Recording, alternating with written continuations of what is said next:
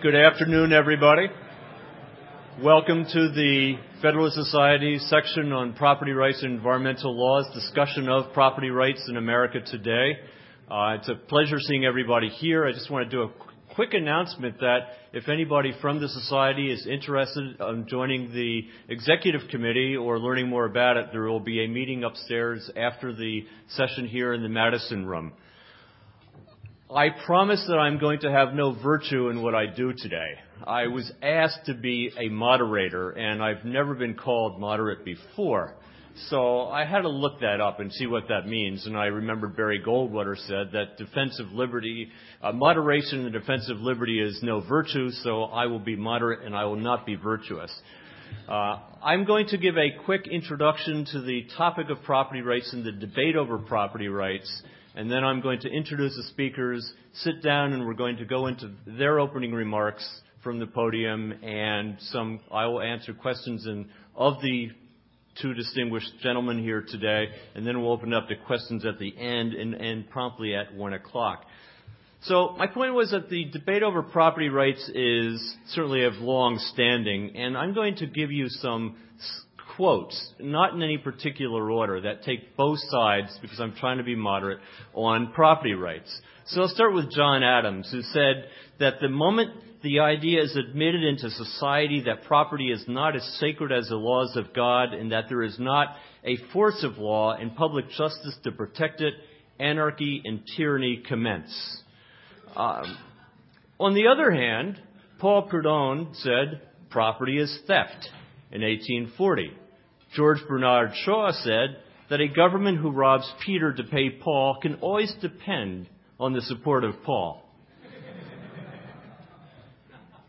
John Locke said that whenever legislators endeavor to take away and destroy the property of the people, they put themselves into a state of war with the people, who are thereupon absolved from any further obedience. Thomas Hobbes, on the other hand, said, "It is necessary to lay down this right to all things that people would otherwise have, and be contented with as much liberty against other men as he would allow men against himself." Joseph Story, Supreme Court Justice, said that the sacred rights of property are to be guarded at every point. I call them sacred because if they are unprotected, all rights will become worthless and visionary. James Madison said that when an excess of power prevails, the property of no sort is duly respected. No man is safe in his opinions. And we can go to my next quote here is actually from one of our guests. Stephen Reinhardt said in a William O. Douglas lecture back about 7 years ago, "There are exceptions, of course, to the Supreme Court's preference for the interests of the state over the rights of its citizens. First and foremost, the court is protective of the right to property and indeed generally appears to be far more concerned about that right than it does to the right of liberty." Al Gore said that the environmental problems of our society are the consequence of too much protection given to individual and property rights. William Blackstone, "There is nothing which so generally strikes the imagination and engages the affections of mankind as the right of property, or that sole and despotic dominion which one man claims and exercises over the external things of the world, to the total exclusion of the rights of any individual in our universe." Richard Lazarus, Professor Richard Lazarus, who has argued on a number of cases at the Supreme Court on behalf of governments, writes, on the other hand, that nor does the court today appreciate that over the past century our relationship to the land has fundamentally changed. Law is now a highly regulated commodity, and the ownership is no longer a touchstone of human autonomy or the source of individual freedom. Helen Caldecott, formerly of Union of Concerned Scientists, said that free enterprise really means that the rich get richer. They have the freedom to exploit and psychologically rape their fellow human beings in the process. And I will close with, I get this here. Just a couple more. Freedom and property rights are inseparable. You cannot have one without the other. That's George Washington.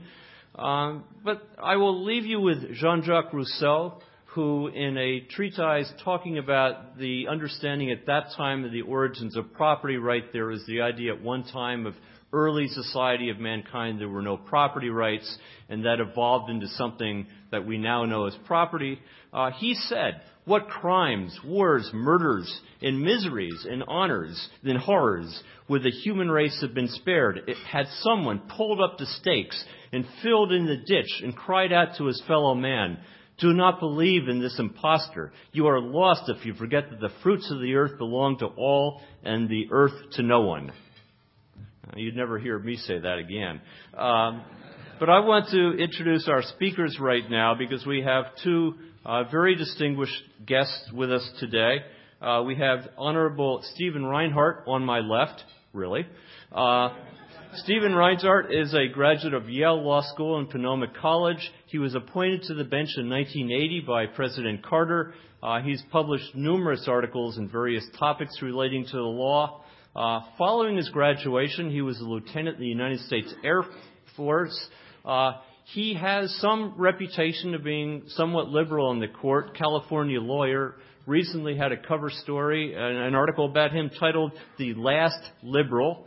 And this is on this introduction. I hope you won't be offended if I read this, but James Dobson called him the most notorious liberal judge in the most radical court of America. That, of course, is our Ninth Circuit. I prefer to call it the most interesting of the circuits. And I mean interesting in the concept of the Chinese curse, may you live in an interesting circuit. Judge Alex Kozinski, to my right, is now the chief judge of the interesting circuit. And he was appointed in the 1985 by President Reagan. He graduated from UCLA, received his BA in 1972 and his JD in 1975. Prior to being on the appellate bench, he had a number of appointments and offices in the Reagan White House. He was an attorney in Covington and Burling, no relation, and he was a clerk to Chief Justice Burger and Judge Anthony M. Kennedy. And with no further ado, we'll begin with the justices giving some brief remarks, and then we'll have some questions from me, and then questions from the audience. Thank you, Jim. Mike here. Good afternoon. Great pleasure to be here. What a great convention it's been. Well, it's sort of surprising that we are having this kind of debate, but I think it's a good point as well. The question of whether or not property rights are individual rights or whether they are somehow separate from life and liberty, it really is a question that probably can only come up in America. In other places in the world, those of us born under communism, those of us born under and have lived under other systems of government, where property is either severely limited by the government or practically non-existent, realize full well as a matter of daily life that you really can't have liberty. And in a real sense, you can't have life without property. We are not ethereal beings. We don't live from ideas alone. Air can't feed us.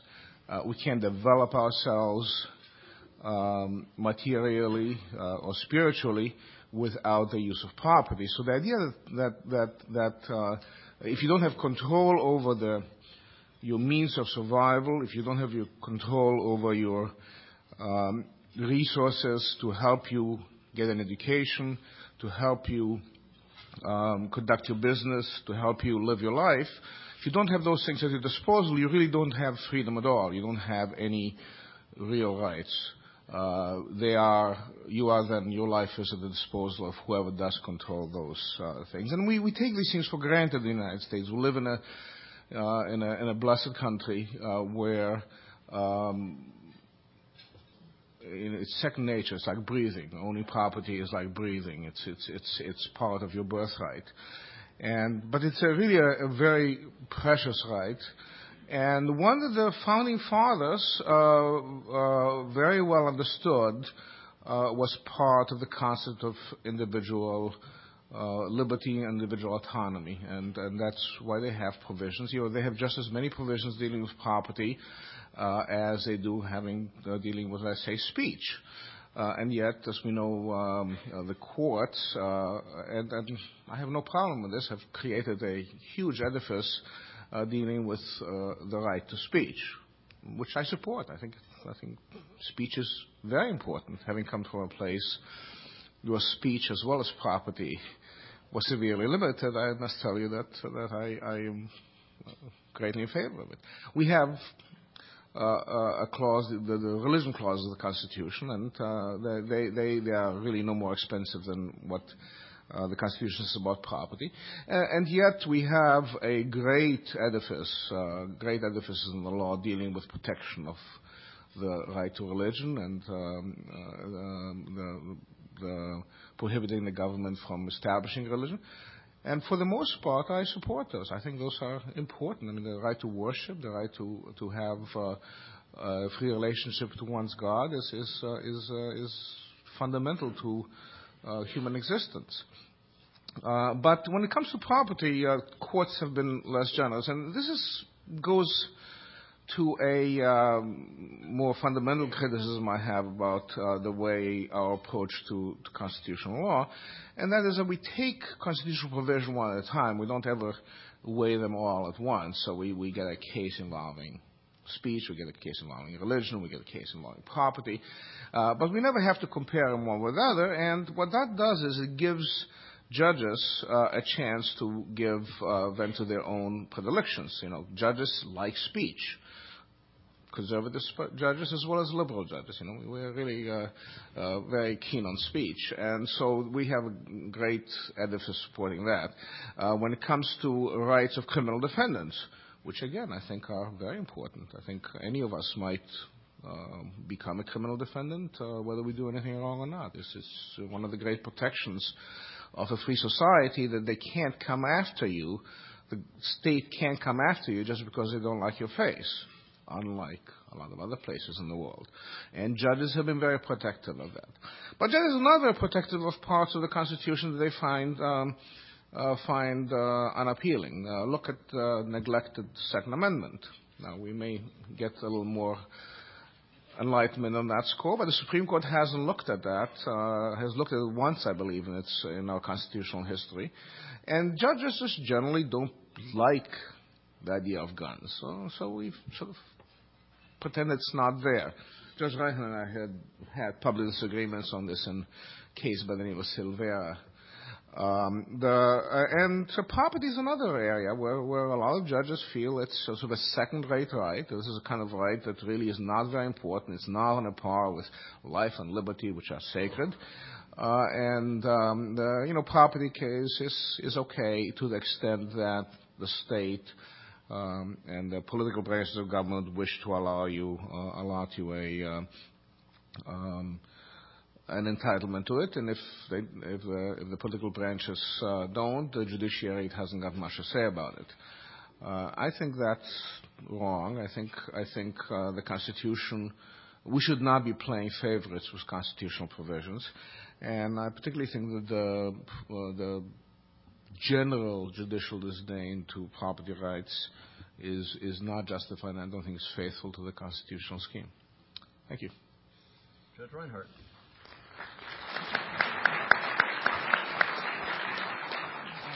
Judge Kozinski says he's surprised we're having this debate. I'm not sure quite what debate we're having. Nobody is proposing to abolish private property.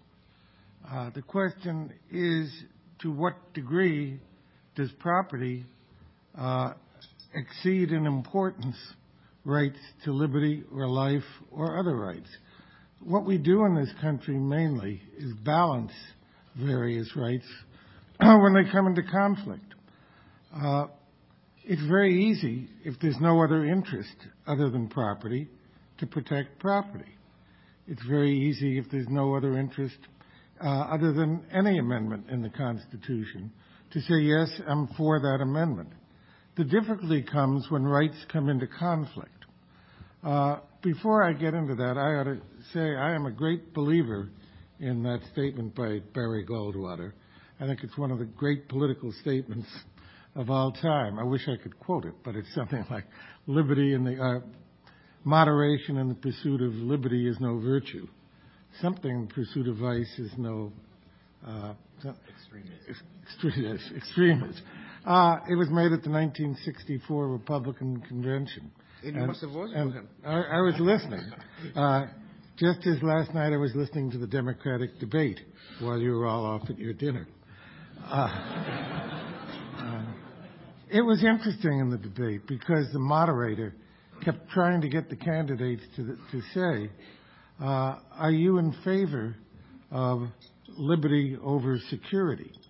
Well, that's a constant problem. In one of Judge Posner's recent book, he talks about why we should sacrifice liberty for security. I think we can have liberty and security. I also think we can have property and other rights. But they sometimes come into conflict, which is when our problems arise.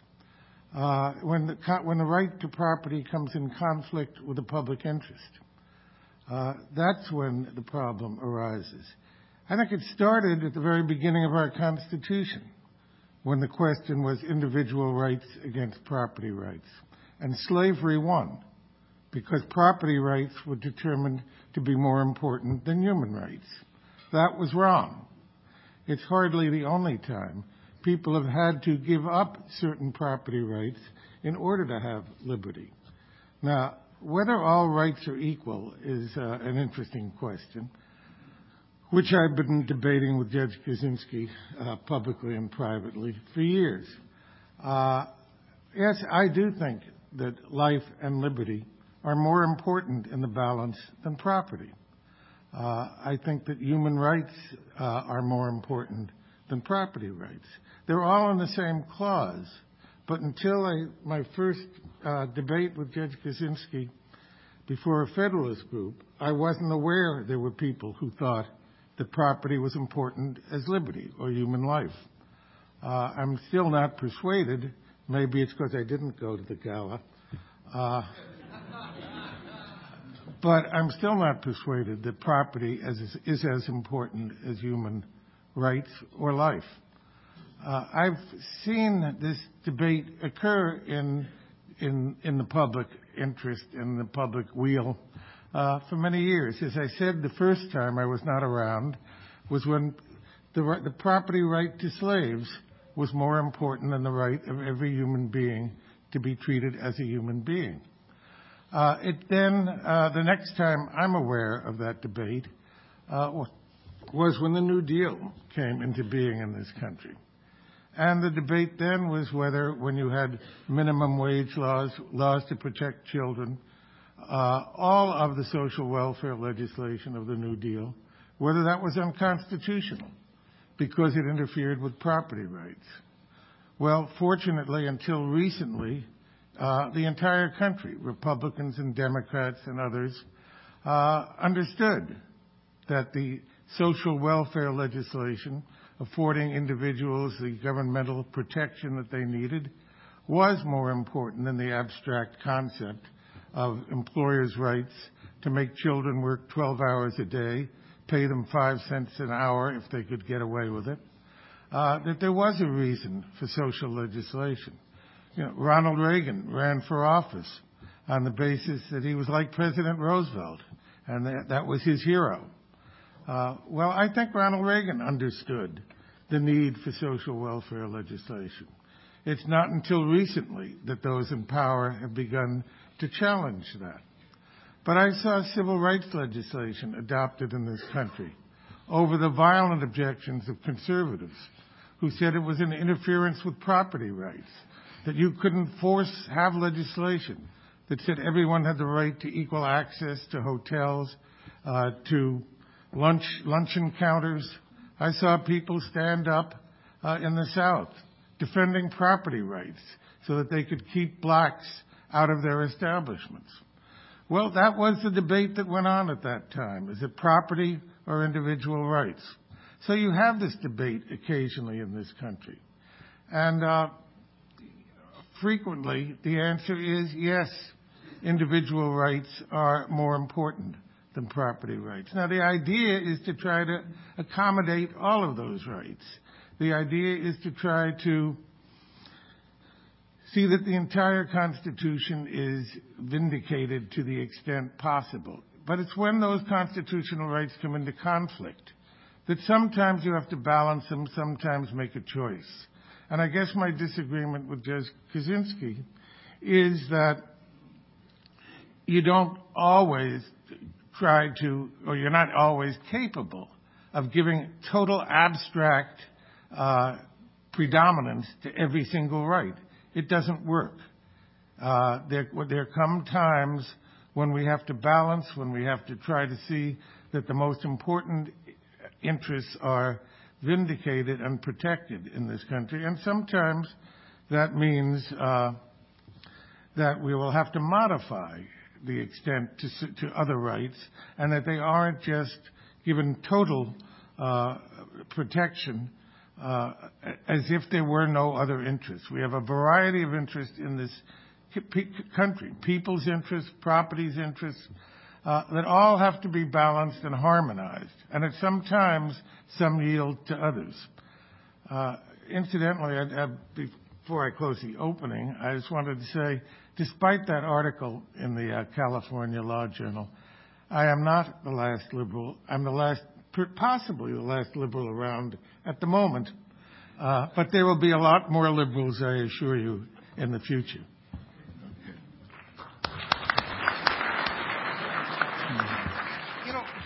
Part of the problem is talking about these things in the abstract. This idea of balancing against other sort of other values. It reminds me of a German saying, which is, I think it's available in other languages. It's easy to pull hot chestnuts out of the fire with somebody else's hands. And it's easy to make decisions about public policy and to serve these other values so long as somebody else pays for them. And just to bring it down to a concrete example, take the case of Lucas from the Supreme Court. This is the case, you recall, where the guy owns a couple of pieces of property on the beachfront, and South Carolina says you can't build anything on them at all because we need this beachfront access, and it's an important public value. Now, you can go on the land, you can sort of look. You're free to pay taxes. Thank you. We don't have any problem with that. If you want to tell people you own the property, you can tell people you own the property, and you can take pride of ownership, but you can't build anything on it. And he went all the way to the Supreme Court, and the Supreme Court says, well, when you take that much property, you regulate the property. The state of South Carolina affected the taking, took the property, because basically what they were doing is they were taking it for public use. They were using it for the public to sort of have access to the beach. So it's as if they had bought the property and created a beach access. Well, afterwards the case comes back and they do what's necessary and they pay Lucas. And now the state of South Carolina owns this property. And, of course, they say, well, now that we own this property, we'll provide it public access to everybody so they could go, get to the beach, right? They say, no, wait a minute, this is really valuable beachfront property. And they sell it to a developer. No joke, this is a true story. It's very easy to make these kind of decisions if you have the power to use somebody else's,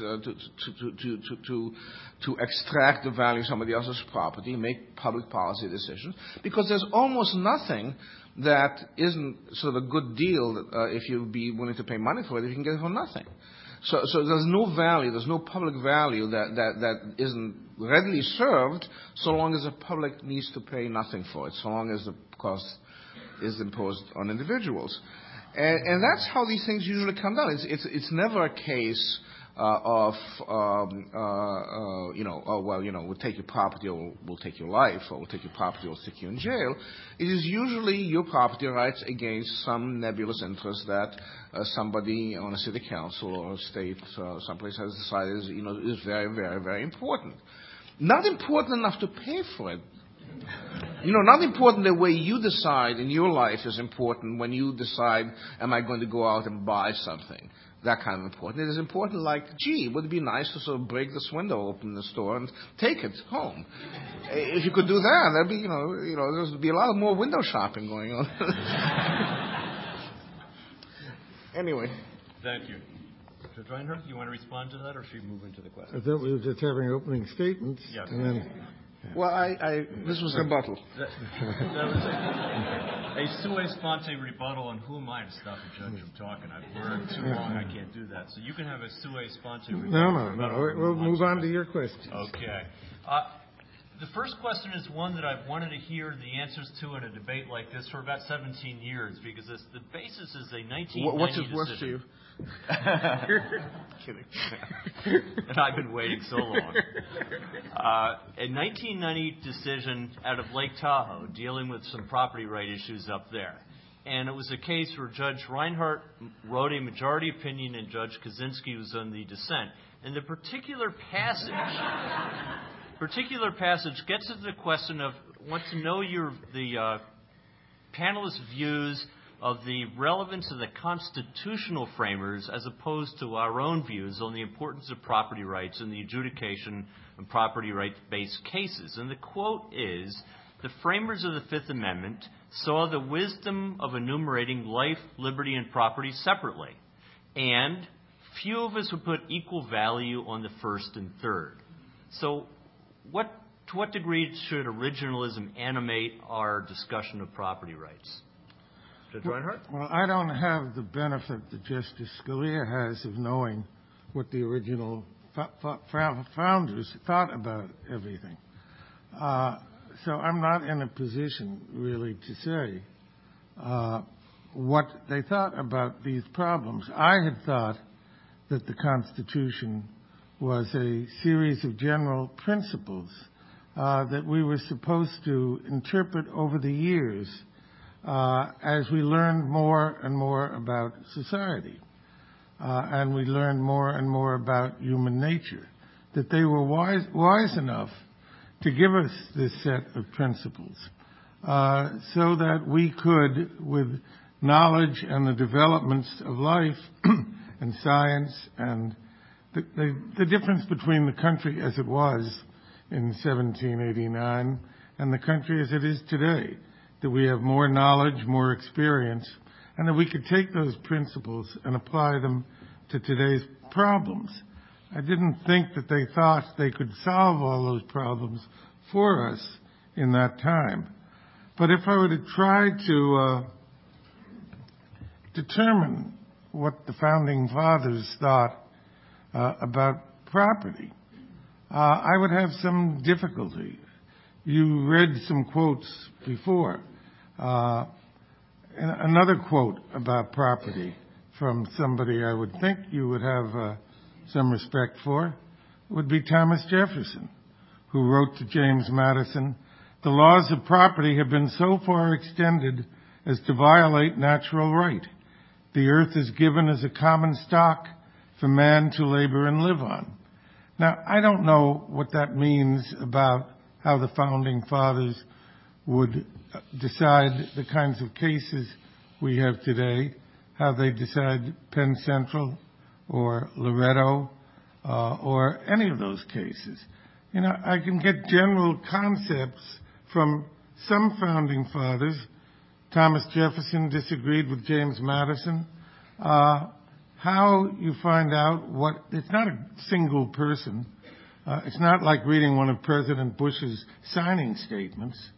The Founding Fathers had a lot of different views, particularly once you get beyond their saying, yes, property is important. Well, everybody would say that.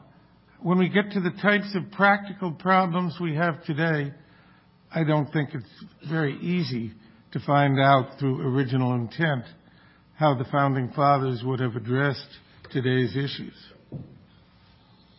Well, it's funny, I should mention Justice Scalia, because about 20 years ago I was at a Federalist Society event, and it was right before Justice Scalia was nominated to the Supreme Court. I think it may have been the very weekend before.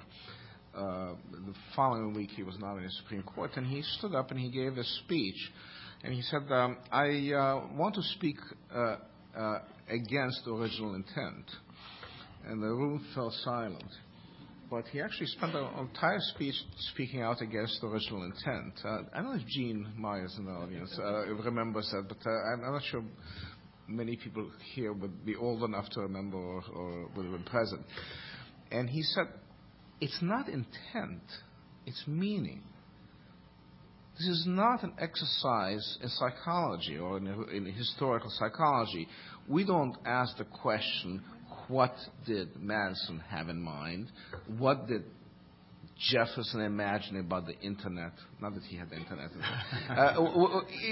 These would be meaningless questions. This is why we have a written constitution. We don't have to imagine what they thought. They wrote it down.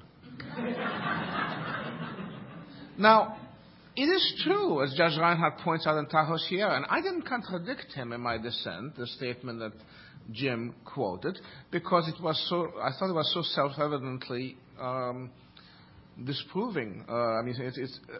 Yes, the Founding Fathers enumerated life, liberty, and property separately. Well, that's because we don't have an English word that means all three things. And I don't know of any other way. Now, today you might have a hyperlink, or something, to put them all in the same place, or something, But in those days, you had to, write them one after the other.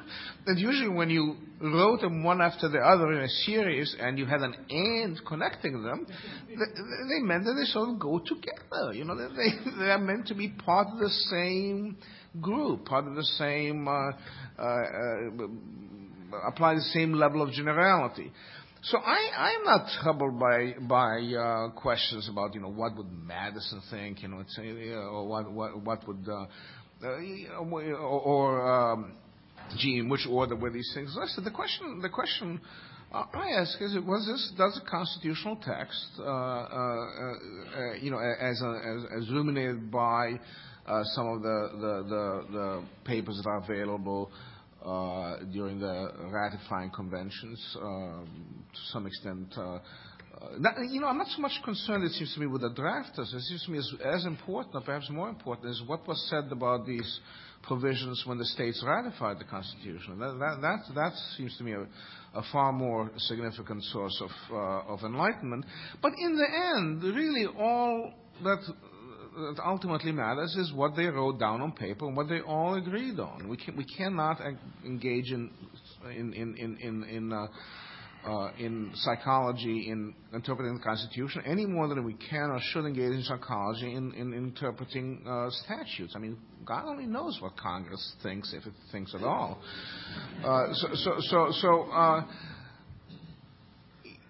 It seems to me that the fact that the Constitution refers to life, liberty, and property in one breath suggests to me that these are values that the Founding Fathers found to be both very important and also made of the same timber. That there are aspects of human existence. You can't have one it's sort of like love and marriage. You can't have one without the other. Well, there are two things to say about Judge Kozinski's rather simplistic presentation. Number one, merely because words are in the same document does not mean they are of equal importance. I'll give you the answer. I guess I understand what Judge Kozinski said is, yes, they're in the same line, and therefore the same timber, he says. Well, the question is, when they come in conflict, are they equally important? I already addressed whether I think when they come in conflict they're equally important. The answer is no. I think we've had a history of times that they've come into conflict. That's the question. The other question is, he reads the Constitution. He says, and there's the answer. Well, what does the Constitution say about life, liberty, and property? You can't take them without due process of law. Well, you read due process and you know what that means? What the Supreme Court said About 150 years later, they said, what is due process? They said, it's a process that is due. Well, that's a wonderful explanation. It doesn't get us much farther than what the reading the document does. Reading the document doesn't answer the question. It doesn't tell you what due process is, which is the key. That's what we've been interpreting ever since. What kind of process is due, and what is due process for life? What is due process for liberty? What is due process for property? We've had a changing view. Previously, you didn't need a lawyer in a criminal case. We've said now that's not due process. People are entitled to lawyers. Our concepts have changed over the years. And fortunately, I think we've grown in our understanding. We didn't look at the Constitution and say, well, it was due process in 1789, so it's due process now. We didn't read it and say, well, everybody knows what due process means. That's a term that comes to have meaning as society changes, as society learns, as we have greater right and respect for the individual in this country. That's why, despite what Judge Kozinski says, the founders, if they had an intent, did not intend us to apply a document. And they didn't try to spell out what due process meant.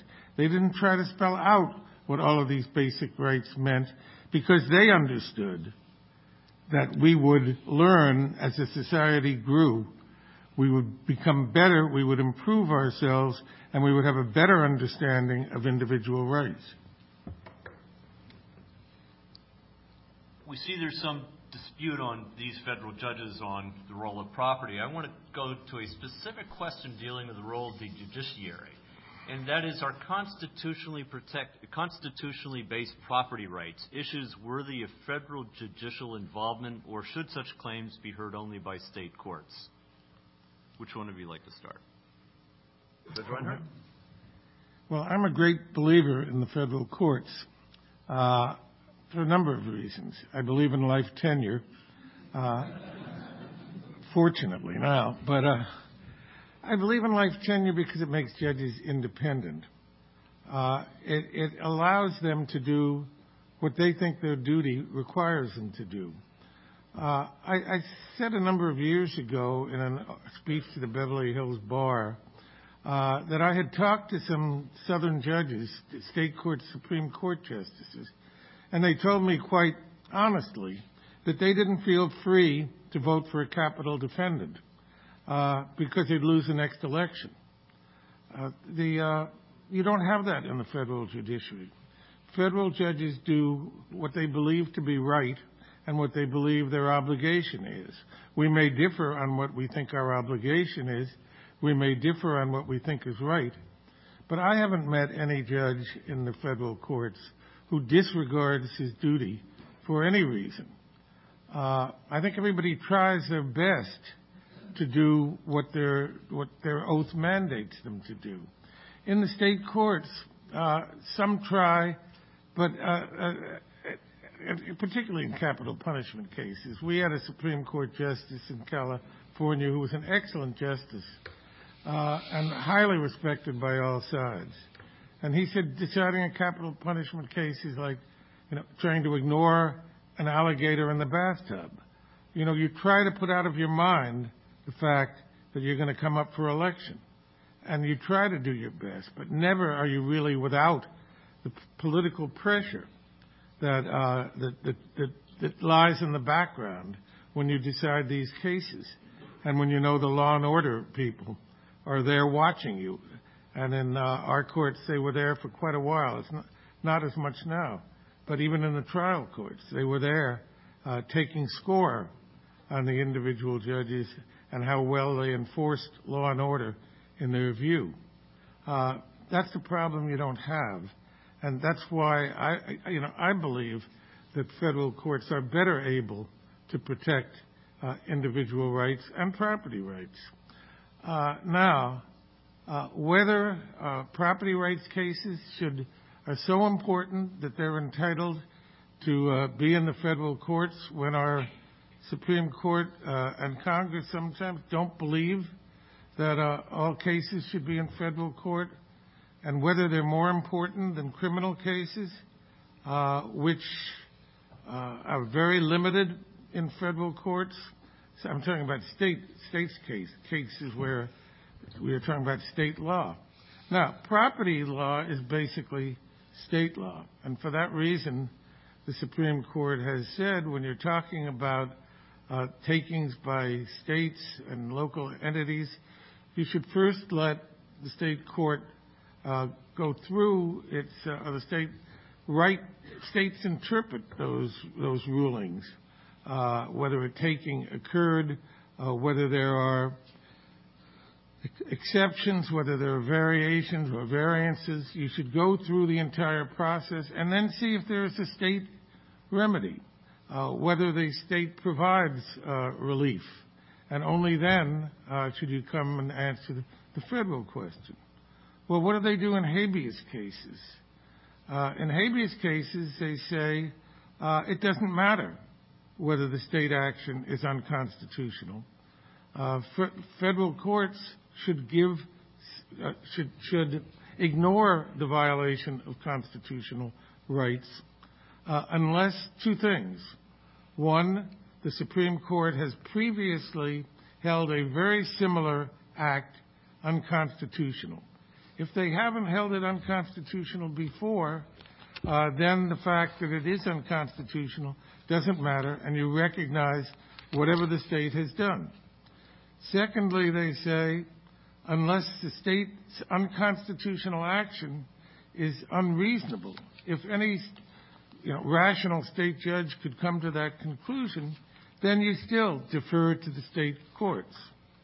Well, I don't think those advocates of property rights feel the same way about property.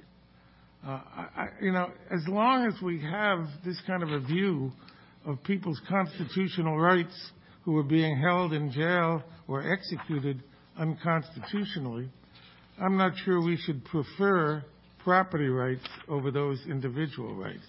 Personally, if I had a choice, I'd like to see property rights as well as individual rights and human rights vindicated by the federal courts, regardless of what the state courts have done, as long as it's truly unconstitutional. I'd like to see equality among those rights. As long as we don't consider the individual rights of people to be worthy of full federal court protection, I'm not sure whether I would prefer property rights over that. Thank you. Well, the reality is there's only one kind of federal right that can no longer be litigated in federal court, and that's a takings claim. You can raise any other constitutional claim, but a takings claim you simply cannot now get in federal court at all. Not for a minute, not for an hour, not for subject to state preemption or anything else. It's very simple. In 1985, a Supreme Court had a case by the name of Williamson County, and what they said was what Judge Reinhardt said: if you're going to have a takings claim, you've got to go to state court and make sure that you don't get compensation from the state, because if there's a regulation of the property, but the state will compensate you for it, of course there's no taking. The state hasn't taken your property if it has a remedy where you can go in and get paid. Make sense? Okay. Well, 20 years later, in a case by the name of San Remo Hotel, they said, well, but while you're in state court, you got to raise you can raise a taking claim. State courts can consider federal claims just as well as the state courts can and must consider federal taking claims just as well as the federal courts. And so while you are there, you can raise a taking claim. And in fact, you must raise a taking claim, because under the doctrine of collateral estoppel of most states, every state in the union, in fact, if you could have raised a claim and failed to raise it, you can't then raise it in subsequent litigation. You can't then come to federal court and say, well, I litigated my state claims, the question of whether I get compensation, but I reserved my right to litigate the federal claim in federal court. Supreme Court said you can't do that. So you either litigate the federal claim in state court, which case you can never bring it in the federal court, or you don't litigate it in state court, in which case you can never bring it at all. So if there's one claim with one kind of federal right in the Constitution that you cannot, in fact, now bring in federal court as of 2005, it is a claim for the taking of property. It's just a startling result. And much as Judge Reinhardt complains about habeas and exhaustion and all those things, I mean, the fact is, if you're a prisoner and you complain that you don't like the food in prison, you can bring a claim in federal court. If you think that your right to worship in prison wasn't properly observed, or you claim that you were mistreated or anything of that sort, and I don't denigrate those claims. I think some of them are quite serious. You can definitely get into federal court. You complain about your conviction, you can get into federal court. You have to hurry about it. You have to exhaust your state claims, but ultimately you will get federal judges looking at those claims. One claim you cannot get, and that is a takings claim after St. Remo. At least that's the way I read the Supreme Court opinion. Well, there are two things I would disagree with Judge Kozinski about. Number one, yes, you can get into federal court with a conviction if you hurry about it. But as I said, even if your conviction is unconstitutional, you can't get relief in the federal courts if it wasn't unconstitutional according to a direct Supreme Court decision at the time the unconstitutional action was taken. And two, you can't get relief if the state court decision is unconstitutional, but a reasonable judge, whatever that means, could have made an unconstitutional decision. So you don't get relief for an unconstitutional conviction in federal court. Secondly, I just don't read San Remo the way Judge Kozinski does. This shows how lawyers differ and why we keep going on with cases that end up 5-4.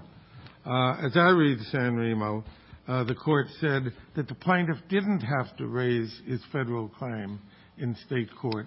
It could have been preserved, but they went beyond where they had to go, and if they had limited their claim, they would have been able to go to federal court.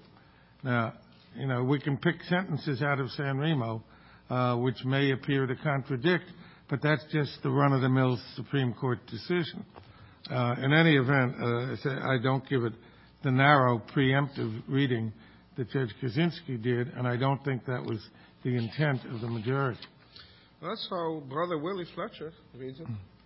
Well, I don't always agree with Brother Willie Fletcher, I can tell you. At this point, I am going to stop my questioning, although I had a number of others, and ask for questions from the audience because you only have a few minutes left. And in the interest of time, I encourage all the very brilliant lawyers and legal scholars out there to make these into questions, and a question does not mean a long speech followed by, "Would you comment on that, please?" Let's turn these into questions. Thank you. First. Thanks. Ilya Shapiro from the Cato Institute. Judge Kozinski, a couple of weeks ago when you had another Federal Society debate on property rights, you essentially read the first part of the Takings Clause as prefatory as the first part of the Second Amendment, and the only operative clause, if I'm understanding your argument, is the Just Compensation Clause. How do you square that with what you've just said about the importance of property rights and how they shouldn't be treated as distinct from life, liberty, and the kind of bifurcation that Caroline Products created? Thank you. Just the same way I read the Second Amendment. I think the Second Amendment has a prefatory clause to talking about militia, but the operative language is the one that says, talks about restriction of the right to bear arms. Same thing in the Takings Clause. I think the part that says for public use is descriptive and not proscriptive. And the real punch is you get paid. The government takes your property, but you get money for it. Money that you can then use to buy other property, send your kids to college, take that long-awaited European vacation, whatever you want to do with it. Next question. Judge Reinhardt, I'd like to ask you what makes you and judges more generally, what in the Constitution gives you the right to decide when society has changed rather than the people through the elected branches? Just our duty to interpret the Constitution. It's unfortunate that the Constitution needs interpretation, but it was written that way. That's our system. It was not, and I think it was wise, if we want to look at the intent or the meaning of the Constitution, and we want to go back and look at the original decisions of Justice Marshall. It's been apparent from the day we adopted a Constitution that it was not self-interpreting or self-executing, that it needed to be construed as time went by. And, and just as in the elective system, you can't put every public policy question to the public and take a vote on should we raise this tax, should we lower this tax, should we have a date to withdraw troops, should we raise the cap on Social Security? Why shouldn't the people decide all those questions? The country wouldn't function very well that way. We have the initiative in California, and I think it's proved not to be a very good way to run the state. But if we tried to go to direct initiatives nationally on every issue that had to be decided by Congress, we wouldn't function well. And the same thing with interpreting the Constitution. The system from the beginning has been that the courts have to interpret the Constitution. And that's the way it is. There may be a better system. Maybe we ought to put every question that now goes to the Supreme Court to the public. But I don't think it would be very practical. I don't think that was what was intended, and I don't think it would be a good way to run a country. Roger. Yes, Judge Reinhardt. I'm Roger Pilon with the Cato Institute. You spoke in the outset of your remarks about the conflict between human rights and property rights as though they were ubiquitous. But as we know from cases like Lucas, the only reason you have this conflict is because legislatures are prone to give the public rights over what people previously thought were their rights. And you would have the court, as I understand it, bow out of this and essentially defer to the legislative branch to extinguish willy-nilly these property rights. How do you justify that, given that the Constitution gives you the authority to say no to the legislature when it does violate these pre-existing rights by creating these new rights out of whole cloth? Well, I don't really want to go into the details of I noticed that. No. I don't want to go into the details of when the courts can determine that a legislative action is arbitrary and capricious. We're not talking about administrative law here. No, I'm talking about these kinds of cases, property cases. As you know, the issue is now before the courts of whether, in addition to the takings, there is also a constitutional right to invalidate some of the property decisions in legislative acts on the grounds that they're arbitrary and capricious. Say it's substantive due process. Go ahead, say it, Steve. Well, I'm trying to avoid the issue because, as I said, Justice Kennedy, in the I don't remember which case it was recently, Lingle, said that there is a remedy in the courts when the legislative action is arbitrary and capricious. That case is now in front of our court, or that issue is now in front of our court.